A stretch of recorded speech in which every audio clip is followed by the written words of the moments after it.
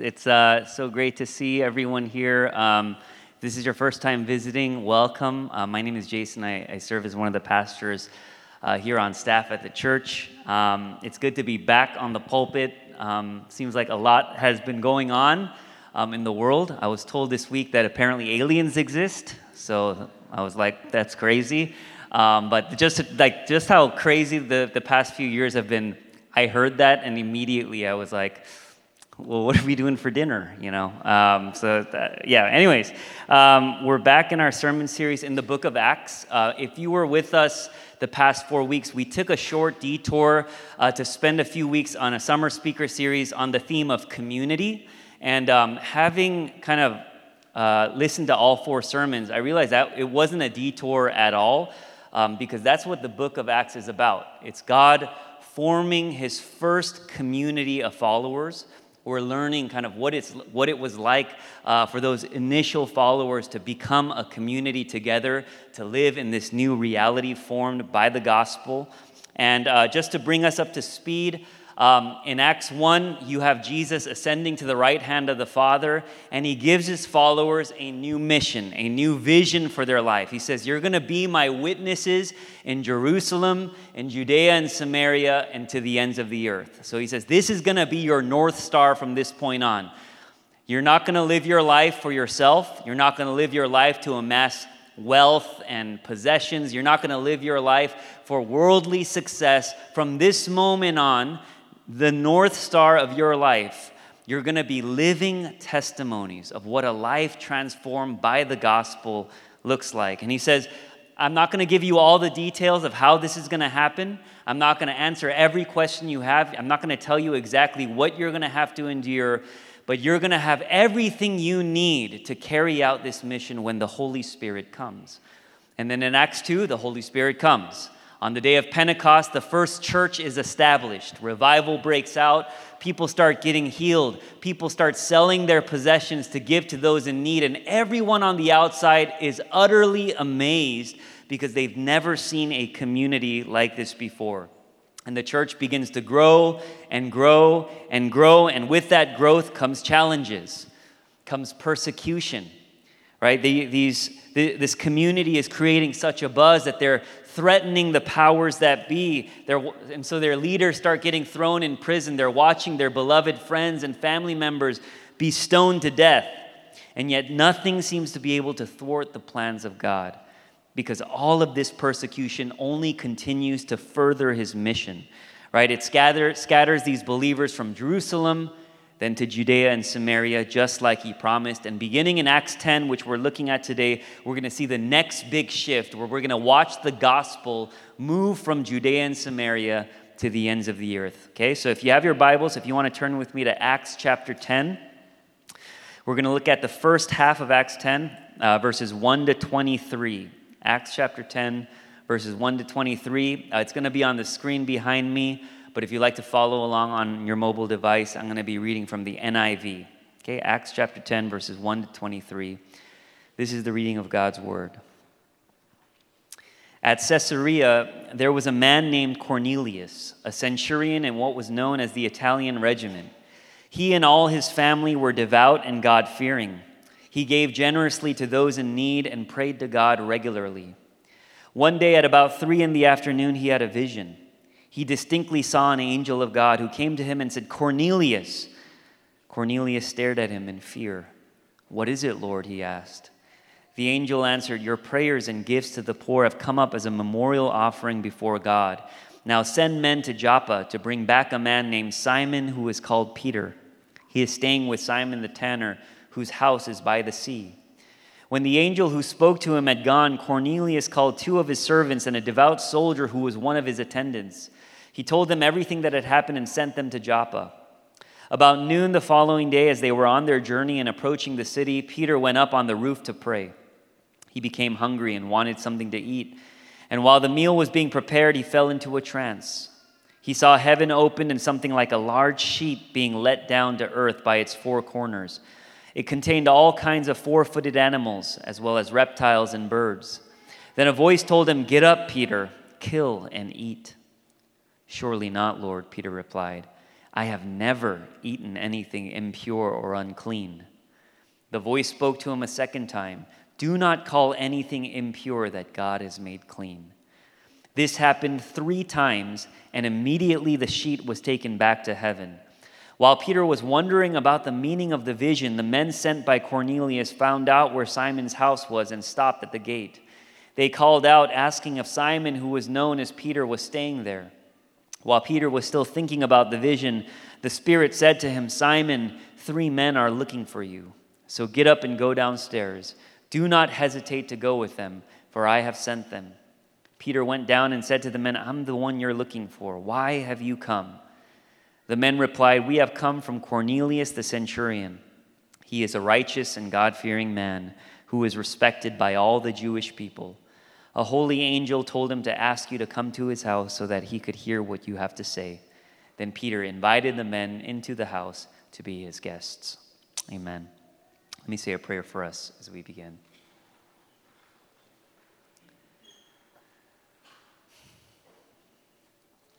Spirit, may the words of my mouth and the meditations of our hearts be pleasing to you, our rock and our Redeemer. Would you open our eyes and our ears to receive what you would have for us today as we discover your word together? We entrust this time and our lives into your loving hands. In Jesus' name, amen. Amen. Well, I love Korean fried chicken, okay? And I can't eat Korean fried chicken without the pickled radish they give you on the side. Okay, they're a combination that you must have together. Okay, and I love it. You know, the sourness and the acidity of the radish kind of cuts through the greasiness of the chicken. It's perfect. Okay, and I was eating it this week, and a thought came to mind, and I was thinking, I wonder who the first person was to think about this combination. Okay, like I have these existential thoughts sometimes when I eat, and I'm like, it is such an unlikely combination, but it tastes so good. And I can't eat Korean fried chicken without the radish anymore, you know? And I thought to myself, because if you take the pickled radish on its own, it's so pungent, right? It stinks up your entire house. But someone at some point in time had to be like, it doesn't matter because it tastes so good with this chicken right now. And somebody had to be the first person to embrace something new. And I'm sure that the first person who tried the chicken and the radish didn't know that what they were doing was going to be revolutionary, okay? And it was going to change the way we ate Korean fried chicken forever, right? And now many of us can't even imagine a reality where the two don't exist together. And yet, what about that first person who did it? The first person who was embracing something new for the very first time. On a more serious note, this week I picked up my kids from summer camp, and I love that the school they attend is pretty diverse, and they have friends of all different races and ethnicities. And the thought crossed my mind, I wonder what it was like, because this is so normal to us now, to see our kids interact with students that are so different from them, come from different socioeconomic backgrounds, have different families.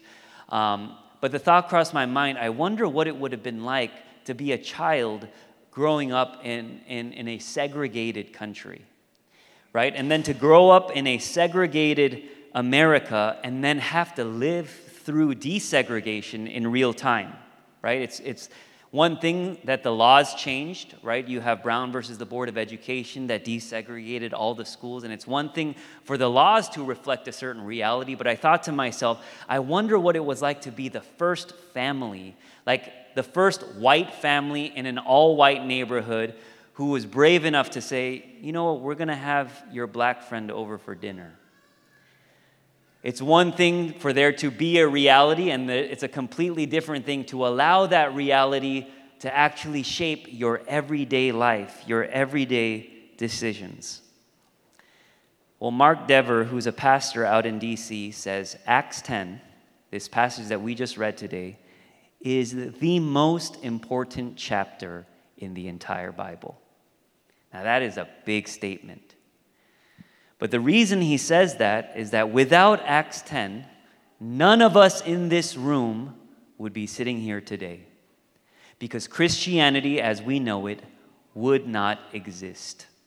It would have remained a small, marginalized sect within the Jewish community. But Acts 10 is the moment Christianity goes global. When you have two people willing to embrace something new, willing to embrace a new reality that has come. This is the moment one of the greatest barriers ever erected, the barrier between Jew and Gentile, is torn down. You see, Jesus' life, death, and resurrection ushered in a new reality. We read about it in Galatians 3:28 when Paul says, there is neither Jew nor Gentile, slave nor free, male or female, for all are one in Christ Jesus. But somebody needed to be the first to embrace this new reality, and that is what we have in Acts 10. And it's hard to put into words just how monumental this moment is, because you have, we don't live in that context, but you have two groups of people that historically could not fathom sitting at the same table together, coming together now in the gospel. In many ways, I think this text is the perfect follow-up to the sermon Chris McNerney preached last week on the Good Samaritan, because he talked about how as human beings, it is our natural inclination to divide, to create boundaries, to create barriers, to exclude. We're always creating in-groups and out-groups. We're always creating, using different categories by which we place certain people on the inside and leave certain people on the outside. Race, ethnicity, age, political party, income bracket, personality. We are constantly creating barriers. It is what we do best. But where humans build walls, the gospel builds bridges. As Chris said last week, in the gospel, even the person you see as your enemy is capable of being your neighbor. And this is what happens in Acts 10 as these two men, Peter and Cornelius, a Jew and a Gentile, these two men who should be enemies, find common ground in the gospel. And all of us are here today as a result of these two men separately responding to the call of God and doing something that would have been unthinkable to their peers, taking a step out in faith. Neither of them knew what God was up to. Neither of them knew where God was taking them. And yet we know that the Holy Spirit was orchestrating this kairos moment, this divine encounter between these two individuals that would ultimately alter the course of history.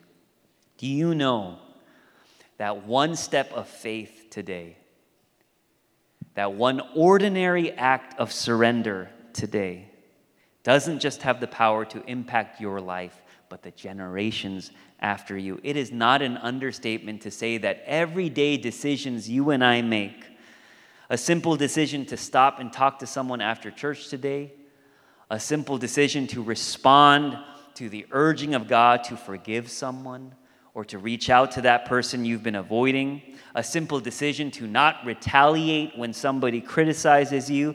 These small steps of faith can have reverberating impacts in your life and in the lives of those around you. Now, taking these steps of faith isn't always easy, because taking a step out in faith often means embracing change. And nobody likes change. There's one of my favorite lines in a poem by W.H. Auden called The Age of Anxiety. I'm going to put it on the screen. It says this: "We would rather be ruined than changed. We would rather die in our dread than climb the cross of the moment and let our illusions die. We would rather be ruined than changed."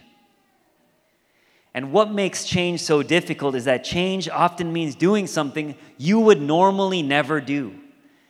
It means operating outside of your comfort zone. It means resisting old paradigms and patterns of thinking. It means letting go of something that's familiar or something you love. It means living in a way that goes against the status quo, that often looks like foolishness to the world, and that is often terrifying.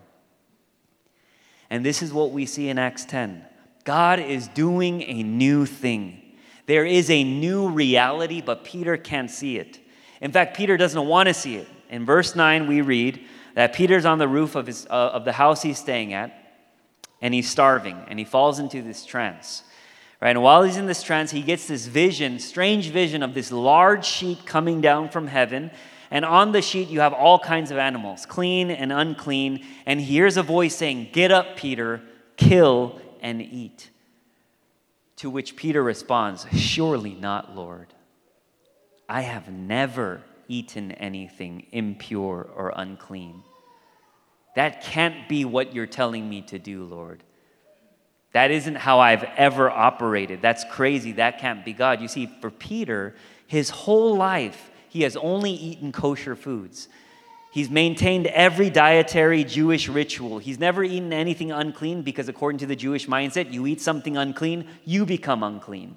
If you meet with and eat with people who eat things that are unclean, you become unclean, which is why Jews could not eat with Gentiles. And this is Peter's paradigm.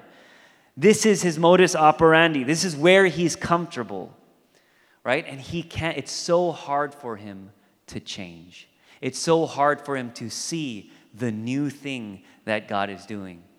You know, I think about my father-in-law. I remember many years ago, he asked me, "Jason, I need you to help me move all the my old files on my computer onto this new external hard drive." Okay, and I said, "Okay, sure, I'll help you out." He plugs in the external hard drive, and I said, "Show me the files that you want moved." And he opens this folder. I'm like, "Great, a lot of files." I do Control A, Control C, Control V. He's like, "What are you doing? What are you doing? What are you doing? What are you doing?" And I was like, "Oh, I just selected all, copy and paste." He said, No, don't do that, don't do that. And he was like, "What you have to do to make sure they all get in there is you click on one file and you drag it over to the file, okay? Make sure the image is highlighted, and then you drop it in, right?" I was like, "Oh my gosh, it's gonna take forever." Like, he's like, no, you have to. That's the only way to guarantee they're all in there. So I sat there for about an hour and watched him take each file, drag it in, and sometimes he'd be in the process of dragging it, and it would, like, his mouse would fall. I'd be like, "Oh no." He would do it over again. And I realized, like, people would rather be ruined than change. Like, it was so hard. And, as much as I give my father-in-law a hard time, I don't understand Gen Z, too. I say this all the time. Every generation before the next is like, I don't understand the next generation. I don't know why you operate the way we do. And it shows me, as human beings, we do not like embracing new. We like staying comfortable. We like what is familiar. And when you have operated in a very specific way your entire life, it is very hard to change. Peter has operated the same way his entire life. His entire life, he has very neat categories as to who is good and who is bad, who is in and who is out. And what Peter does not realize is that God is doing something new. He's trying to grow Peter out of his preconceived notions. He's trying to kill all of Peter's categories about what makes a person good and what makes a person bad.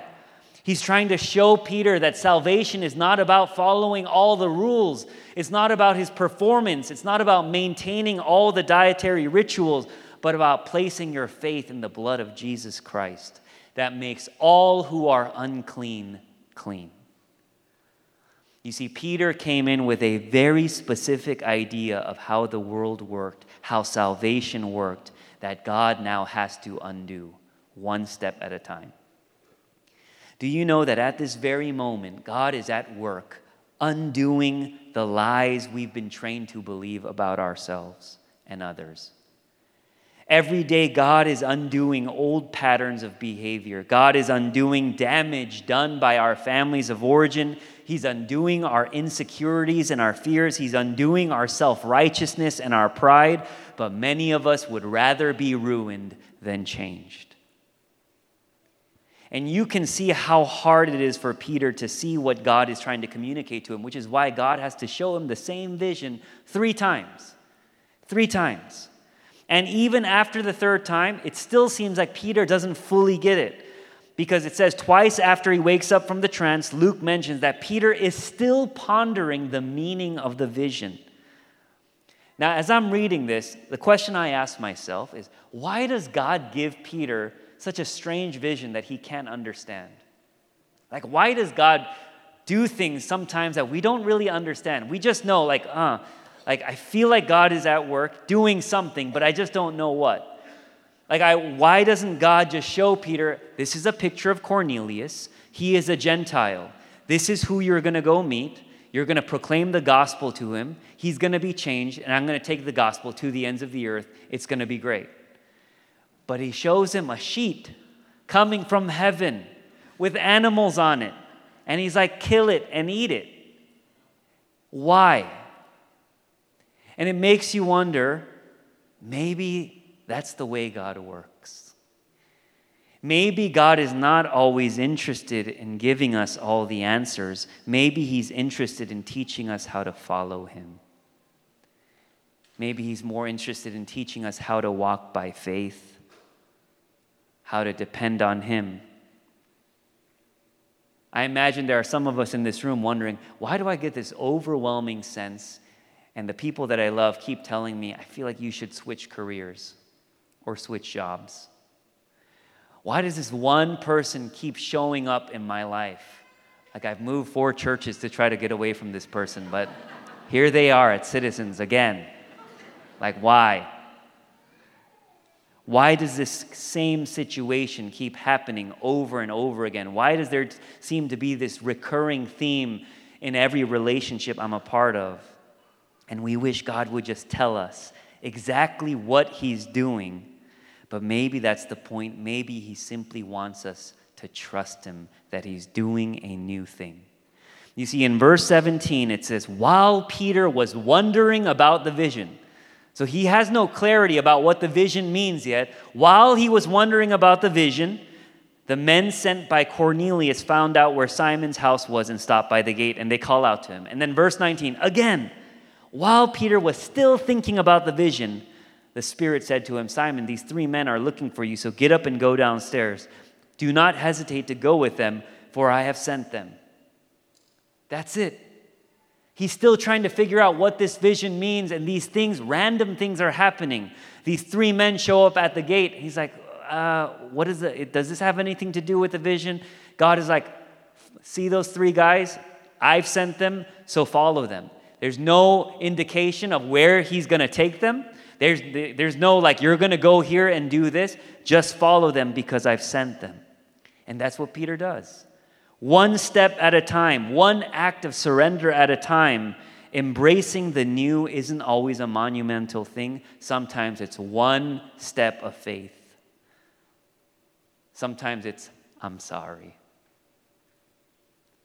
Sometimes it's, hey, what are you doing for dinner? Why don't you come on over?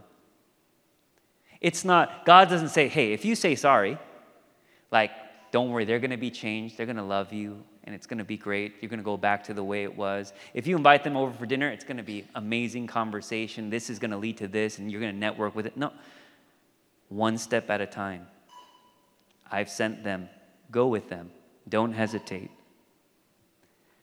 And what's really amazing about this story is that it's not just Peter that the Spirit is leading one step at a time. At the exact same moment, we read that the Spirit is also leading this Gentile man named Cornelius. We read that he was a centurion in the Italian regiment, so great job working for the government, making good money. We also read that he comes from a good family of devout and God-fearing people who prayed regularly and gave generously. And by God-fearing, scholars say that this doesn't necessarily mean that Cornelius was a Christian because he hasn't heard about Jesus yet. Okay, that's going to happen in the second half of Acts 10, right? But it's more so that he believes in the existence of God in a general sense and lives a religiously moral, upright life. Okay, so basically, in Cornelius, you have the definition of just a solid guy, okay? I guarantee you, if Cornelius showed up at Citizens today, I would get text, be like, yo, Jason, who's Cornelius? Right?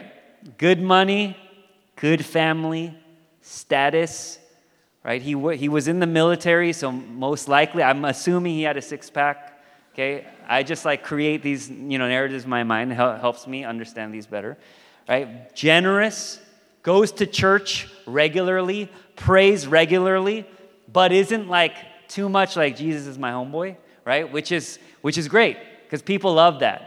Right? We want people that are they give generously, they're kind, they go to church regularly, but I don't want anyone who might go on missions, or I don't want anyone who's going to go into ministry, right? So Cornelius is just the right amount. Perfect, right? And I just love that one of the first Gentile converts in the New Testament is not a criminal, is not a sex trafficker, is not a villain, not a bad guy. One of the first Gentile converts in the New Testament is actually the best society has to offer. He's a great guy. He's a solid guy. There's no one more put together than Cornelius. And the implication is that even someone as, quote, good as Cornelius isn't good enough and is in utter need of the grace of God. In some ways, the conversion of someone like Cornelius to me is even more profound, because he's someone who by worldly standards doesn't need much. I would say that most of us here at Citizens can resonate far more with a Cornelius than we can with a tax collector or a prostitute. Many of us are middle to upper middle class. We go to good schools, we have good jobs, we have good families. Many of us have been going to church our entire lives. Many of us serve, we give. But do we believe that we too need to be changed? That we too need the grace of God in our lives. You see, you don't just need to repent of the bad things you've done. We need to repent of the good things we've done that make us feel right with God. Isaiah 64 says, even our righteousness is as filthy rags. And so it doesn't matter that Cornelius has a great pedigree and a great track record. He needs the gospel to transform him. And I love the juxtaposition of these two characters in Acts 10. And we're going to get to the rest of the story next week, and we're going to get to their interactions next week. But here you have two people who on one hand, who are culturally as different as two people can be. You have a Jew and you have a Gentile. You also have two people on completely different stages of their journey of faith. You have Peter, who literally lived life with Jesus. He was Jesus' best friend, his right-hand man. He witnessed every miracle. He witnessed the crucifixion. He witnessed the empty tomb. He's now an apostle, teaching, preaching, healing. I mean, he's at the pinnacle. He's the Navy SEAL of Christianity. And you have Cornelius, who's at the very beginning of his journey of faith, who's at the very beginning of his life with Jesus. At this point in the story, Peter hasn't even told Cornelius about Jesus yet, but you realize the fact that both of them are in here is Luke telling us both are in need of the gospel. Both are in need of the grace of God. If you are here today and you are not a believer, or you're checking out Christianity or curious about this person, Jesus, we're so glad you're here today. And I want you to know that I don't believe you're here by accident, because we believe God is always doing a new thing. And I believe the Spirit led you here, whether you want to believe it or not. If you were invited by a friend, if you just woke up this morning and felt an inkling, maybe I should go out to church today, we believe you're here for a reason.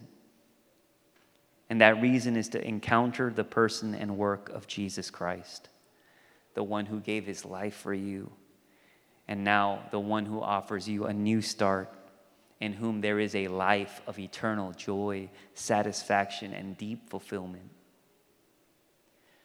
Or maybe you, like Peter, have been a Christian or have been a believer, have known Jesus your entire life. Maybe like Peter, you followed all the rituals to a T.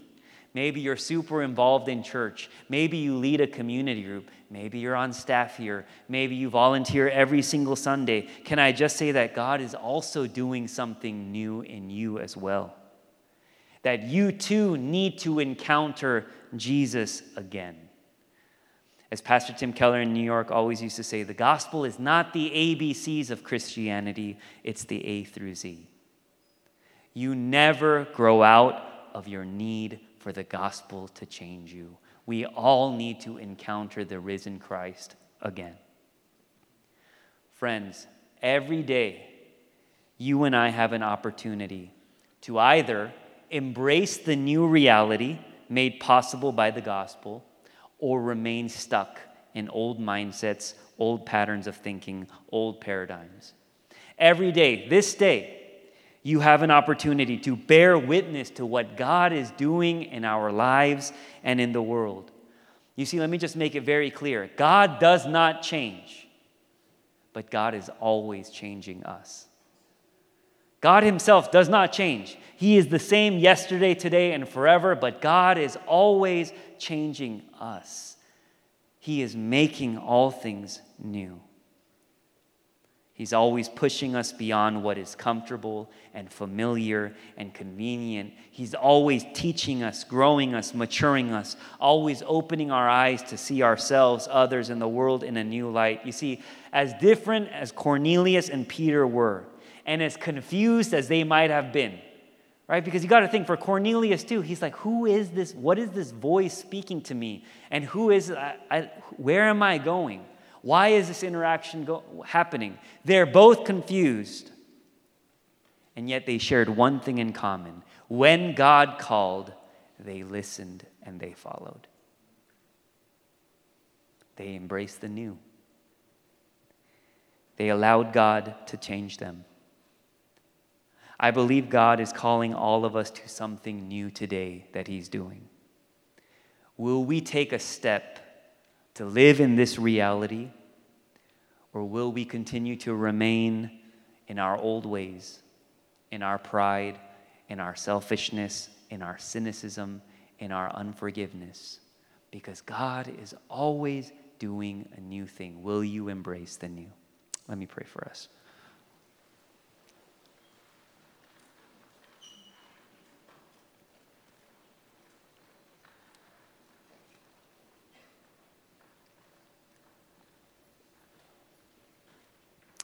As we do each week, I want to give us just a moment to respond to this word.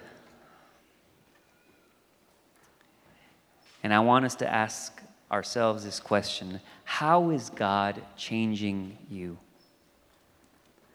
What is the new that God is calling you to embrace this morning? How is God calling you to live more deeply into the reality of Jesus' life, death, and resurrection, and what that means? Who is the person God is calling you to forgive? Who is the person God is calling you to reach out to? Who is God opening your eyes to see? What is God trying to teach you?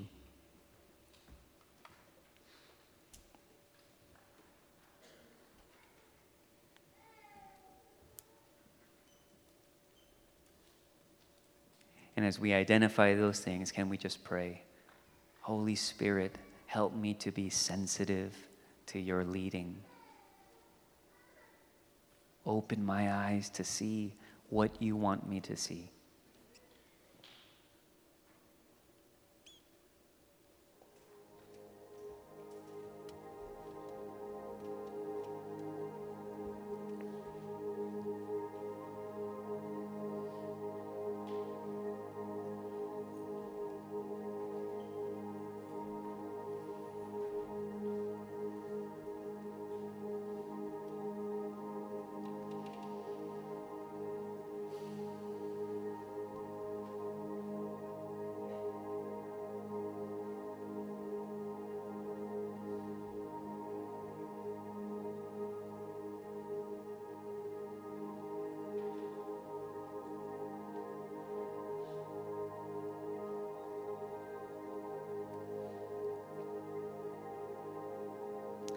Lord, I know that many of us don't realize it,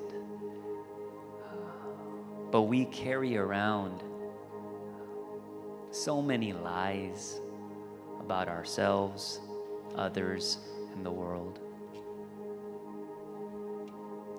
Sometimes, like Peter, we can't see the new thing that you're doing, the ways that you want to break us out of existing patterns of thinking, existing paradigms, destructive mindsets that have held us hostage for so long.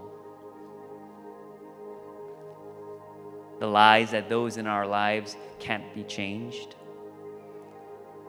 The lies that we can't change. Lies about your goodness.